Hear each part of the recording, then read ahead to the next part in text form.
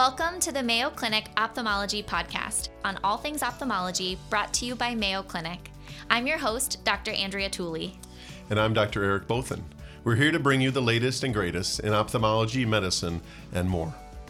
In today's episode, we sit down with oculofacial plastic surgeon Dr. Elizabeth Bradley to talk about facial nerve injury and facial reanimation, what the ophthalmologist needs to know, and more.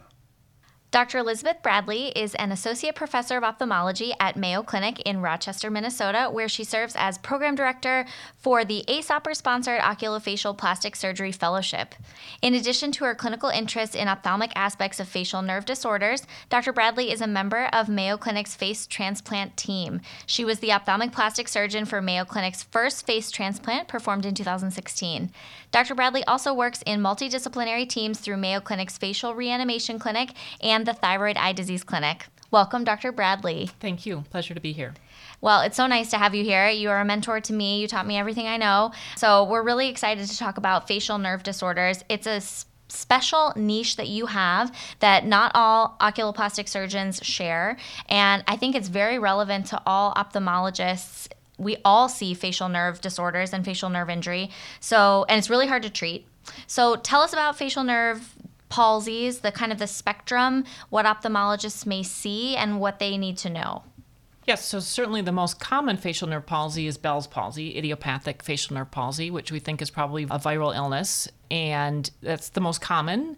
That affects all ages. The facial nerve can be affected at any age. So we can see children who are born with a facial nerve palsy from it just not developing in utero, to young people who have either Bell's palsy or an intracranial mass, to older people who have a stroke. And really at all ages of life, Bell's palsy is the most common cause. With Bell's palsy or idiopathic facial nerve palsy, most of those patients will recover, but it's very much age dependent. So young patients have the greatest chance of success, but patients over 70 only have maybe a 25 to 30% chance of facial nerve recovery from a Bell's palsy. And in the recovery stage, sometimes the strength of the muscles can return, but we can run into new problems, for example, with synkinesis, which can be a big problem with things not being coordinated and able to work independently anymore. You've certainly helped me on so many of my pediatric ophthalmology patients with facial nerve palsy or other abnormalities of the face. Share whether you're examining a child or an adult, there are probably things that you need to think differently, but some common themes. When you have a patient you're concerned has a facial nerve palsy, what do you take into consideration in your history or in your examination to understand the status of the patient and or the appropriateness for whether a patient could have alternative care steps on the horizon? There are really three major things in addition to the extent of the facial nerve palsy, and most of the patients we're seeing have fairly extensive, really a complete facial nerve palsy. But within that group of patients, the main things are corneal sensation. So do we have a cranial nerve 5 and a cranial nerve 7 problem? If so, they automatically go into a high-risk category. And then the degree to which they do or don't have a Bell's phenomenon. So the vast majority of people do, but plenty of people don't, and they can be neurologically intact and just not have a good reflex where their eye rolls up. So if you ask them to close their eyes, in addition to the lag ophthalmos, they have a major part of their cornea showing, that's also a high-risk group. On the other hand, if they have an excellent Bell's phenomenon, their eye rolls up and all you see is white sclera, then those patients make me much less worried. Do you guys grade that, or is it just good Bells or poor Bells? I'm not sure if there's a grading system per se, Sure. but I do use a fairly qualitative. I just want to make sure I wasn't missing something in my clinics where I should as I send them your way.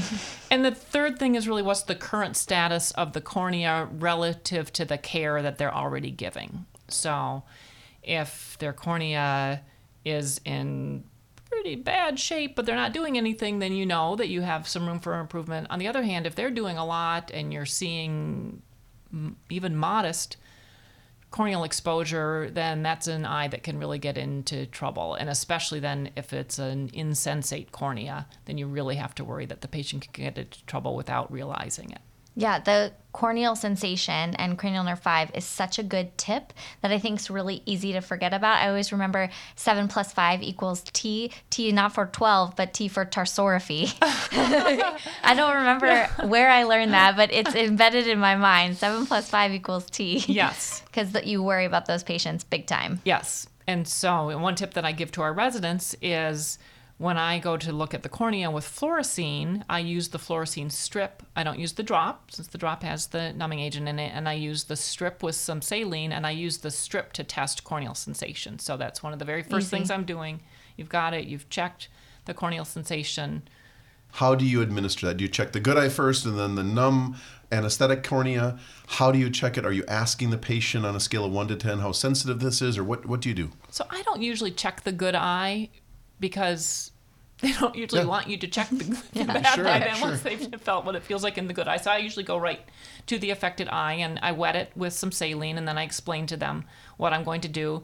And I also don't want to damage the cornea, especially if it is an anesthetic cornea. So I don't want to make a big swipe across the cornea with my fluorescein strip. So I pull down their lid, I have them look up, I explain that I'm going to touch, and I initially start by checking their conjunctival scleral sensation. And I do a light dab, and if they don't have any withdrawal reflex or voice that they can feel that, then I'll do a harder poke on the conjunctiva and sclera. If they're still not feeling anything, then I'll work up to the very inferior part of the cornea, just above the limbus, and I'll tap there. And if they make no withdrawal at all, then that to me is definitely a warning sign. What's your kind of algorithm for treatment based on how early in the course of their facial nerve palsy they've presented? How do you decide when to escalate treatment and what you're going to do? Well, so it's always this balancing act of, do we expect the facial nerve to recover? What's our timeline here? So if this is somebody, probably the most common setting we would see where a patient gets referred in with an acute facial nerve palsy would be potentially after surgery. So after acoustic neuroma resection, they wake up the morning after surgery and the face is paralyzed. The neurosurgeon says, we stimulated the nerve, it was intact during the case, or sometimes they say, we cut the nerve, we know that we had to cut the nerve, but we put a nerve interposition graft in there and we expect that patients are going to recover within the next 9 months. So then we know, well, okay, we have about a 9-month time frame here. And so then I try to nurse things along without doing permanent interventions until then.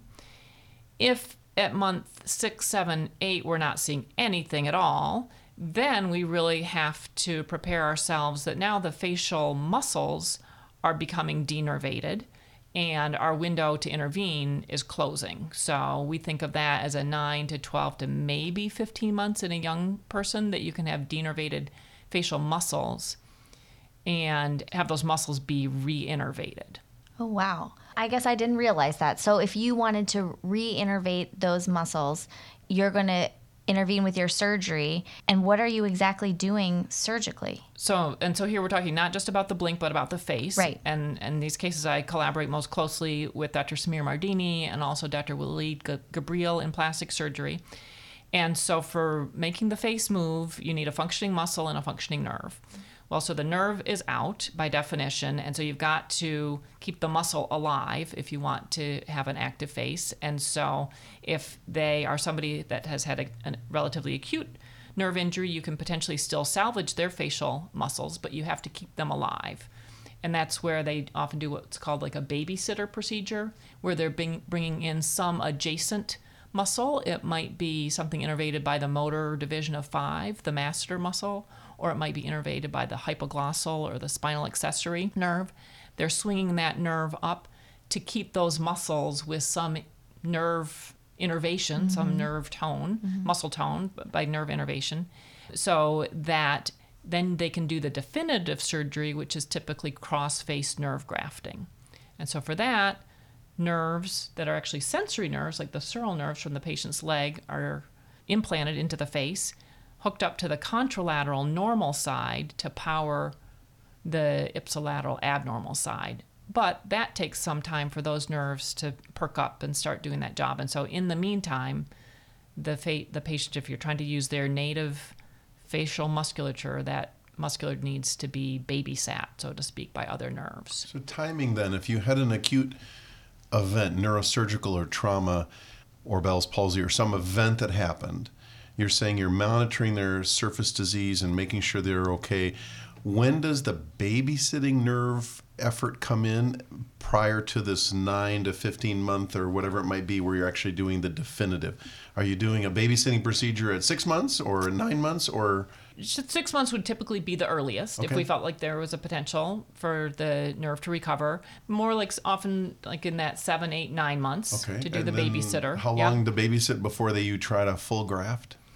Keeping in mind these are fairly major surgeries for people to go through. So they do the babysitter, and then with the babysitter in place, then that takes off the time pressure because those muscles now are getting their innervation. They're not going to die off.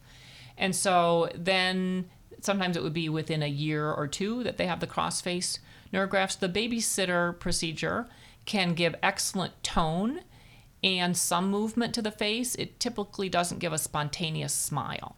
And so, for example, when the motor branch of 5 is used, patients have to clench their jaw to make their mouth smile. Some patients can learn to do that in a fairly subtle way, but yeah, patients often don't find that to be the seamless facial animation that they want. This is fascinating. So one other question then. The babysitter used to do something else. What happens to that part of their face and what into the consent process? What are you sacrificing as you're asking a babysitter to do something else? That's right. Sometimes they do lose some strength in the original muscle, but the entire nerve is not getting taken. Samir Mardini and Walid Gabriel could tell us how much, but something like, say, 30 to 40% of those nerve fibers are getting transferred. It's so interesting. So talk to us about some of the eye pathology we see, because, I mean, for me, when I see these patients, I'm dealing with really bad brow ptosis, really bad lag ophthalmos, and usually really bad ectropion. And in my mind, I always think if they've already developed an ectropion, that's never going to get better. And so I don't really put a timeline on it for surgical intervention. If they need it fixed, it's never going to improve in my mind, so I just fix it. How do you deal with the loss of orbicularis tone and everything that goes along with that? So, I mean, first we think about what are our non-surgical options, and we have many for these patients, fortunately. So something that we find helpful in these patients, I mean, first of all, we're looking at punctal plugs, although tearing is a whole separate issue. Tearing is so complex in these patients. Some are too wet, some are too dry. The blink dynamics are completely affected. They've lost their tear pump, and so many of them are too wet. But then some of them don't have moisture where they need it. And so punctal plug is an option. But the thing that can really help a lot is bandage lenses with these patients. So either a soft contact lens, bandage lens, or we work with Muriel Shornack and Sherry now, rehabilitating many corneas with scleral lenses. That has been a huge, huge help, especially for our patients who have cranial nerve 5 and cranial nerve 7 problems. And so that can be helpful from a non-surgical standpoint. Certainly temporary tarsorrhaphies. We use even a Botox tarsorrhaphy to the upper lid if you really think that we just need to paralyze the blink, get the eyelid down. But also, lots of just sponge bolster tarsorrhaphies. I'll take like a 4-0 or 5-0 Proline, put it over either a red rubber catheter or a little sponge, surgical sponge of some type. And that will get me 6 to 8 to even 12 weeks of help. There are tape-on gold weights. So MedDev company makes an external gold weight that come in 5 different flesh tones, and I don't know, every 0.2 grams, I think. So you can demonstrate that to the patient. In the clinic, we have a set of gold weights that we tape on to their eyelid. Some patients love them, and some patients try them and just decide it's not for them. It's about $120 or so for a gold weight. So that can be a temporizing measure. In general, I find that in children with a congenital facial nerve palsy, they generally don't have eye problems unless they have the cranial nerve 5 problem as well. Their tear films are so good. Exactly. Yeah. It's amazing. Yeah. Generally, most of them have a good Bell's phenomenon. Yep. Good tear the Bell's film. too, yes. Yeah. And they don't have the age-related laxity, so they don't get the ectropion. They might have a little bit of lower lid retraction, 1 millimeter or 2. But generally the kids, we don't have to intervene just for the eye. We'll add some things if they're having facial reanimation. We might add some things, but we're not typically having to take them to the operating room just for the eye. I'm so glad you mentioned the Botox tarsorrhaphy because I don't know if that's commonplace, but I love a Botox tarsorrhaphy. It's so elegant. It closes the lid really nicely. A lot of patients are super opposed to having a bolster in place for a long time, or I think providers are worried about having to deal with suture or cheese wiring through the lid, or they just don't want to do it. So I think a Botox tarsorrhaphy is such a nice option. The only downside is that it does last 3 months, which can sometimes be longer than you want the lid to be closed. Eric, you'll love this. I have one Botox tarsorrhaphy story, and then I'll stop talking. I had a patient with an acute Bell's palsy. Cornea looked terrible, and she was doing all the things. And I said, we can sew the lid closed, or we can do Botox. It's going to last 3 months, but your cornea is bad. She said, let's just do it. So we did the Botox. Being monocularly occluded for 3 months broke down a congenital fourth nerve palsy that she had been fusing, but being occluded for so long broke it down. And when her lid opened, she had double, and she never got single back. And I felt so terrible. Isn't that wild? So certainly there are rare times where very rare, right? Aphoria can. On the flip side, I wish that Botox, ptosis because of Botox would be more helpful with things like amblyopia, because they just raise their brows and it's not enough. But certainly in these patients that are exposed, you're right, it's a useful tool. It's a great option. Yeah. Yep. And just other non-surgical options. And one other thought. What are your thoughts on, growth factors or insulin drops or other things? Or is there anything else that you found helpful, or is it just lubricate, and use your surgical steps when needed? That is an area that I don't feel like I keep up with as much as our cornea colleagues do. And so if I'm having a patient where I just cannot get things healed, then I'll call in our excellent cornea colleagues to help with that. Yeah, there's some really interesting new drops in terms of neurotrophic keratitis and overall healing. It's very interesting. Lots of cool options out there. So you talk about the Botox and the tarsorrhaphies as we're monitoring and protecting their surface. When it comes then in that cohort where you actually are going to get to the full facial reanimation process, share with us what criteria patients those are. I mean, obviously those are ones that have some acute event that you're needing to, you have a window that you can reanimate versus, say, my understanding, a person with chronic herpetic disease with no definitive time frame, just loss of corneal sensation. Share with us which patients are eligible or not as we do these fairly dramatic reanimation procedures, and what's your role with the facial reanimation team to accomplish those? There are several considerations. One would be patient age, that the facial reanimation, we're typically bringing in muscles and nerves, and we can talk about particulars, but they have to be healthy, vital tissues. So over the age of 70, typically, patients would not undergo dynamic reanimation, but rather have some static reanimation, and that might be a brow lift, what's called a Labé procedure, where their temporalis is swung down to try to give some more lift to the smile, and other static procedures. But in our younger patients, really regardless of the length of the palsy, we do have animation that we can offer. So we talked about being able to use your own muscle if you've had an acute facial nerve palsy, but what about the patient who comes in who had their Bell's palsy 10 years ago and was told nothing could be done? So something can be done for those patients. That involves now, in addition to a nerve, a muscle has to be brought in. So what our plastic surgery colleagues do for that is typically to bring in, for example, the gracilis muscle, which is one of the muscles in the legs, a relatively thin strap muscle in the legs, bring that with its artery, vein, and nerve, bring that into the face and replace the facial musculature with that, driven by the cross-face nerve graft that's been pre-placed and come to life. Really amazing options.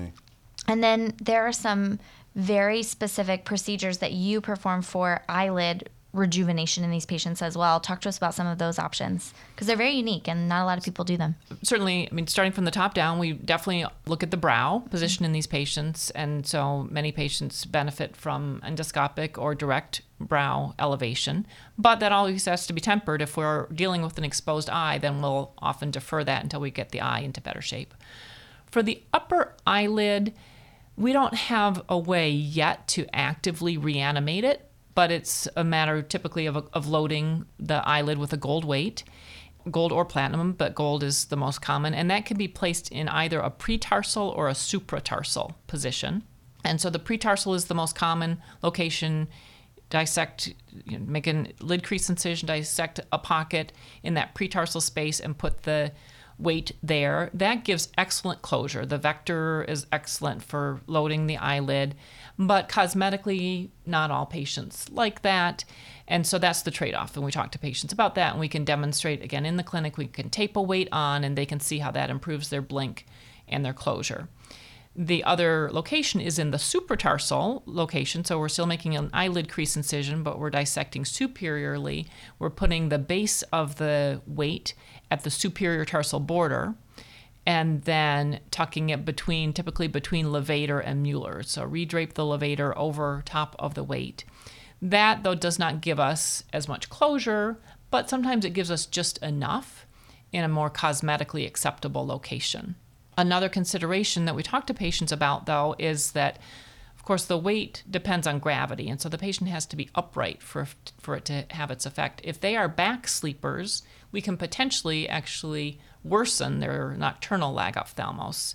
And we just did a research study with Krista Stewart, one of our previous fellows, looking at exactly that. So having patients who had gold weights upright and reclined, and especially in the supratarsal location, it does tend to worsen the nocturnal lag ophthalmos. That's so interesting. Yeah, so that's a discussion that we have about the upper eyelid. Another procedure that can be done that's very straightforward for oculoplastic surgeons is treating eyelid retraction. So many of these patients, of course, have lid retraction because they don't have the orbicularis.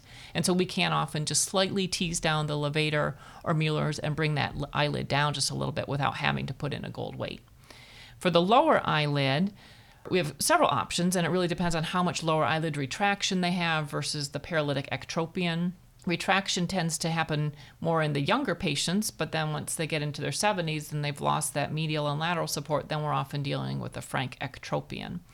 For the lower eyelid retraction, if it's mild, I'll often just recess the lower lid retractors through a transconjunctival approach, incise the conjunctiva and lower lid retractors, dissect the lid retractors off of the conjunctiva, bring the conjunctiva up, and that'll treat 1 millimeter or 2 of lower eyelid retraction.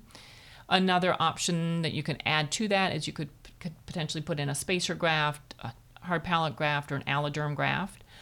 And then really the procedure that we've refined over years now is a palmaris longus tendon sling. And so that's for those really retracted lower lids that are quite lax. And so for that, we're taking typically the patient's donor, palmaris longus tendon, that's one of those extra body parts that we have and doesn't have a critical function in the wrist. About 85% of patients have that tendon. Again, our plastic surgery colleagues harvest that, and we don't even take the entire tendon, just about 30 or 40% of the tendon, about a 10 centimeter segment or less. And we are wrapping that around the medial canthal tendon, which we access through a gull wing incision at the medial canthus, and then a drill hole, typically in the lateral rim, and then it slides in a pretarsal suborbicularis space through the lower eyelid, and that really functions as a hammock to lift up that eyelid. And with that, we've had some really impressive results of being able to treat 3 to 4 millimeters of paralytic lower eyelid retraction, and even some cicatricial, some of our hard, not facial nerve palsy cases, but some of our hard reconstructive cases also. And then for the ectropion cases, those often are more amenable to just a canthopexy tarsal strip. So I test things out in the clinic. If I can quite easily get the eyelid back into normal position just with some manual distraction of the eyelid, then that patient is a good candidate for a routine tarsal strip. Maybe throw in a lower lid retractor repair through a transconjunctival approach. But if it's really a retracted but not ectropic lid, then I'm thinking about the other procedures, particularly the palmaris longus sling. And then the other nice thing about the palmaris longus sling is that can also be done with a donor tendon. If the patient doesn't want any donor site morbidity, we can use cadaveric tissue, for example, like a plantaris tendon, then that's widely available. It's such a unique procedure and really beautiful results. I think it's amazing to just hear about because not that many people do it. And it's really special that we can offer it to our patients here. Well, and it's one of these things where we work as a team, and so we challenge each other as a team. Something that I'm excited about that Samir and Waleed are working on is potentially doing a transplant or a graft of the patient's platysma muscle. So the platysma is the next thinnest muscle other than the orbicularis, and so going to the unaffected side, because the affected side is also, that's innervated by cranial nerve 7. So go to the unaffected platysma, take a small strip of that muscle and actually put it in to replace the orbicularis. That has been done, not bringing in any nerve graft with it, with reported success. So we're trying to figure out how that works and if it does work. So we're excited to potentially try that out in patients who understand the risks and benefits and that it's a novel procedure to potentially really truly animate the lower eyelid. Stay tuned. There are so many providers that care for patients with facial nerve palsy. Lubricating, I'm sure some know tarsorrhaphy or understand a lateral tarsal strip. But just even the complexity of what you shared and all of the options, and they're continuing to emerge, is fascinating. And certainly it just underscores the importance of being connected to resources for your patients like yours to provide consultation, allow help to be provided for wherever you might practice. To have these resources available are exciting in these tough cases. Yeah, I think it's great. Thank you for taking us through all the options. Really, really good and helpful to know. Yeah, I mean, I think a couple points for patients are that we often encounter patients who have been told that nothing can be done. And I think it's certainly worth a consultation to find out what does it involve and is this something you're up for? And then the other thing is that I always think of a patient who was in his 90s who told me, you're never too old to want to smile. So there's a lot that we can do for patients of all ages. That's fantastic. Quote. Well, thank you for coming and sharing this time with us and bringing smiles to our faces as we visit with you. And we appreciate you sharing your expertise with our listeners. It was my pleasure. Thank Thanks so you. much. You can find all episodes of the Mayo Clinic Ophthalmology Podcast on our website. Thank you for listening, and we definitely look forward to sharing more